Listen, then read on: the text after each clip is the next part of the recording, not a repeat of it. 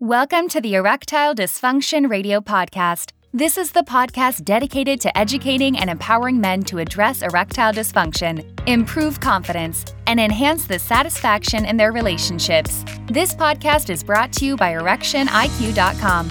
Learn more at ErectionIQ.com. Welcome to the Erectile Dysfunction Radio Podcast.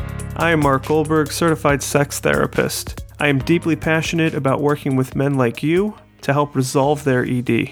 Today, we want to explore the patient's perspective on dating and sex, in particular when it comes to facing erection challenges after a cancer diagnosis. We are joined by Michael Casson, who experienced the diagnosis of prostate cancer shortly after his divorce. We want to hear about his story and what we can learn about the challenges of erections when encountering challenging life circumstances. Thank you, Michael, for joining us. My pleasure. So can you just tell us a little bit about yourself and your diagnosis? Okay. Well, I will be 75 in September. At the time that the diagnosis happened, which was about 1996, 1997, you can take off about 25 years. So I was about 50 at the time. I was, as I think I've mentioned, in the throes of a divorce. I won't go into the circumstances, but it was, I would say, an amicable parting. And I was looking forward, since I had, been married. I was, now about 50, and I really was hoping for family. I was hoping that at some point that would come along. And when I got the diagnosis of prostate cancer and the recommendation of a radical prostatectomy, it was kind of like, who's going to want me now? How am I possibly going to get past this and have a family? Okay, so it was a pretty devastating diagnosis at that stage of your life. But I want to kind of just set the stage a little bit more and understand. So sure. After exiting your marriage, what was your outlook and your hopes for your next stage of life? You mentioned wanting to start a family. Can you share with us a little bit more, though, of that mindset? What were you looking for from a relational perspective, from a sexual perspective? Okay. Yeah. I mean, as I said, since I have been married more than once previously, and neither marriage had yielded a family, that was really foremost, especially since I was about 50, and I was looking not for casual dating or anything like that. I was looking to be involved in a serious relationship with someone who probably had been through similar things themselves in terms of divorce. And, perhaps ironically, I thought that I would probably remarry someone who had also been married and had had children from a previous marriage and might be looking to perhaps have one more child. That's not the way it turned out in my case. I was kind of shocked because my assumption at the time was no one who has never been married would understand my circumstance, let alone accept me. And I turned out to be 180 degrees wrong. Okay, but you were looking for, a family, and you had, it sounds like, all but convinced yourself of who a suitable partner would have been, given your life circumstances up until that point. Right. Yeah.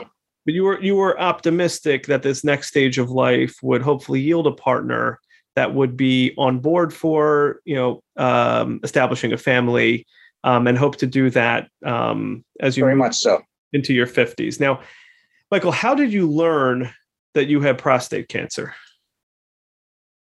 I think I had some problems urinating, and so I was referred by my internist first to somebody in New York, and I was not, it wasn't that I didn't accept the diagnosis. It was the way that the information was presented to me that I went like, do I want to put my life and my future and possibly a family into this person's hands? And that information came about as a result of somebody in my family who was an anesthesiologist at a hospital in California.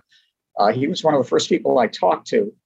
And he said, look, if you're looking at surgery, you are looking to make a very short but intense and life-changing partnership. And you want to be comfortable with whoever that partner is. And if you're not comfortable, you should not do your procedure at that place or with that person. This is not the time to mess with that. You should feel comfortable and you should feel that you want to go forward. So as I said, I had looked first at surgery with somebody at a hospital in New York. And then I had talked to somebody about seed implant, also with someone in New York. And I just was not comfortable with either of those people. But then I heard about someone at Johns Hopkins, and I knew that they had an expertise in that area and in that surgery. So I went with a friend, in fact, down to see this person, and I instantly felt comfortable. It felt, yes, I could place my life and my future in this man's hands. So I said, let's go forward. Got it. So, Michael, a cancer diagnosis, in particular, when it has the potential to impact sexual function, can really rock a man's confidence. Did you experience this? Absolutely. The first thing I said to myself was, "Who's going to want me now?" In fact, I said it to my family. I'm a loser. Who's going to want me? Who's going to see a future in me? Yeah, sounds like you were really kind of down on yourself, especially again, kind of coming off that like optimism of really kind of being able to establish a family, find the right partner and whatnot, and now you get really hit with this diagnosis, and it takes you to this like dark kind of place of who's going to want me? Like, how am I going to now? How did you overcome this? I made up my mind that I was going to go through it and not around it, and that somehow I was going to come out on the other side and things would be fine. And so with that in mind, I said, all right, there are going to be a lot of brick walls that I hit before I find the street that's going to take me where I want to go. So I just have to accept that that's the fact, and this is the way I need to go. Yeah. So it sounds like your biggest concern with this prostate cancer diagnosis was that you would not be able to find a partner afterwards. Nobody would really want you. Yes. And it sounds like that was weighing on you pretty heavily. Yes, it was. It was. In fact, in one instance, a very well-meaning friend, had fixed me up with a woman whose husband had recently died of cancer. And she, I think, had a child through that first marriage. And I said to my friend, "Are you sure this person wants to go out with me? Does she understand my circumstance?" And she said, "Well, yes, she does." I said, "Well, maybe what we should do is meet for lunch and talk a bit, and then see if we want to go out." And so we did. We met and we talked, and she was very pleasant, and I was very open about what was going on. And it led to, would you like to go out on another date? She said, sure. So we did. But on that second date, I got the vibe that there was something else going on in her mind. Like, do I really want to get myself involved, in something like this, with this risk, knowing what I've been through and knowing what he's been through? And I could kind of feel it pulling back. And I went like, I don't think that's going to go away for this person. And I don't think this match is one that's going to work. So she had wanted to go out a second time, but I said, you know what? In view of the circumstances, I think maybe that may not be the right thing to do right now. Okay. And again, it's hard to know if that was stemming from you, stemming from her, but that was the headspace that you were in, which is, like, I don't know if I'm going to be the right match for anybody. So, Michael, kind of shifting back toward the diagnosis and treatment. So you mentioned that you were looking for the right kind of doctor until you landed on somebody at Hopkins. Now, what were the treatment options that were presented to you? Well, again, the treatment options at the time were do nothing, which that was not an option for me. One was seed implant, and one was the gold standard, which was a radical prostatectomy. And they said, look, you're a relatively young man. They said, the person that I went to that ultimately became my surgeon said, look, a lot of people who come in here are in their 70s and they're more likely to die with prostate cancer than of prostate cancer, but you're about 50. You've got a good 25 plus years ahead of you. And under the circumstances, I would recommend to you that you probably should do the surgery And we can, I don't know how far you want to go with this, but we can preserve sperm, freeze it, and so forth, so that if you do want to have a family someday, you can do that. And as I said, he presented it in such a way that I felt like this is the right choice. Because at the time you really only had like 3 options, which is like, wait, which nothing really means monitor and see how it progresses. Right. Seed implants, which we're not going to get into at the moment. And then the third was the surgery, which I believe ultimately is the route that you went, correct? Yes. Now, were the sexual implications of treatment a part of your decision making? They were, but they weren't the primary. Again, the primary for me was to survive this, to get past it successfully, and to begin the next stage of my life, which I hope would lead to a family, remarriage and a family and so forth. Did you have any concerns about finding a suitable partner in the event of challenges with sexual function? Was that part of your thought process or part of your consideration?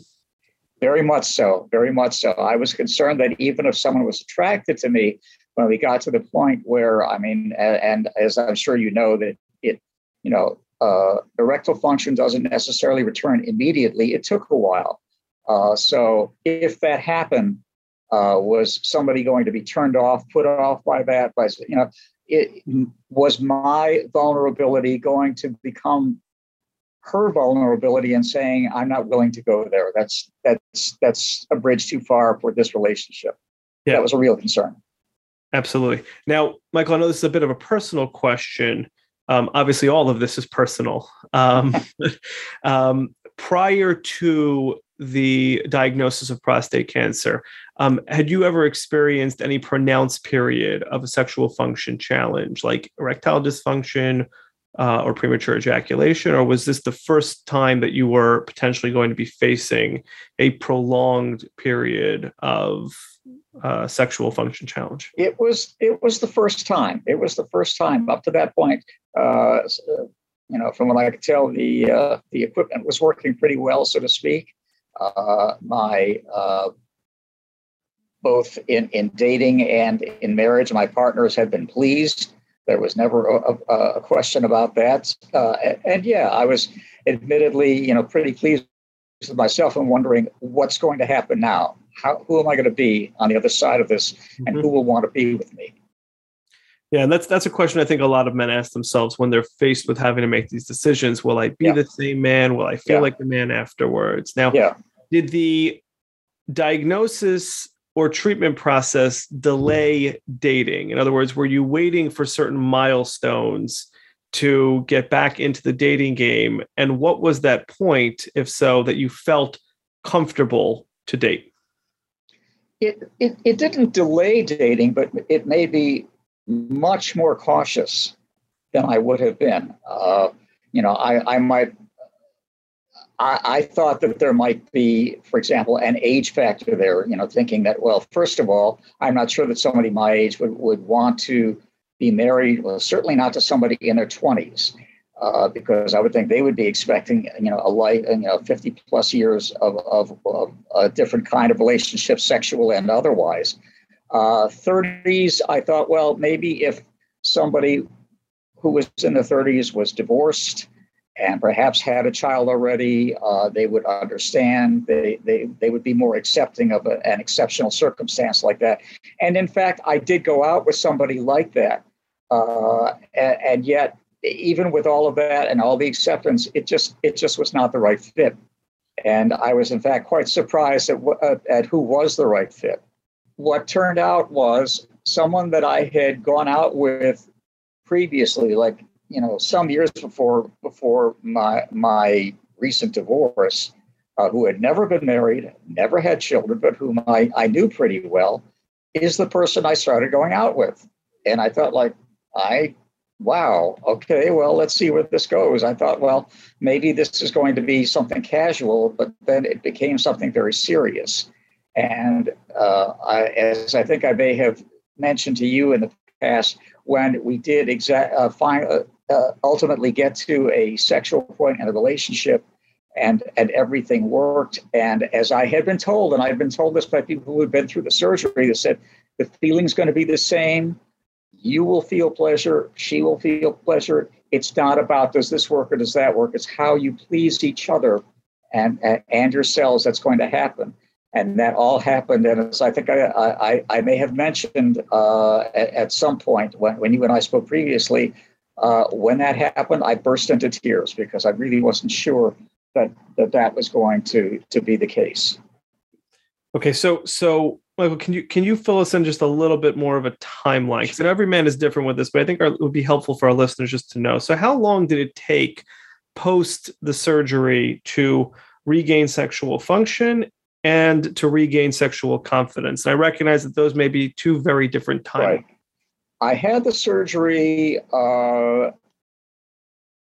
and I would say it took at least 6 months before I had what I would consider to be full or nearly full sexual function. And probably a good year before I felt like, yeah, this is good, this works, this is fine.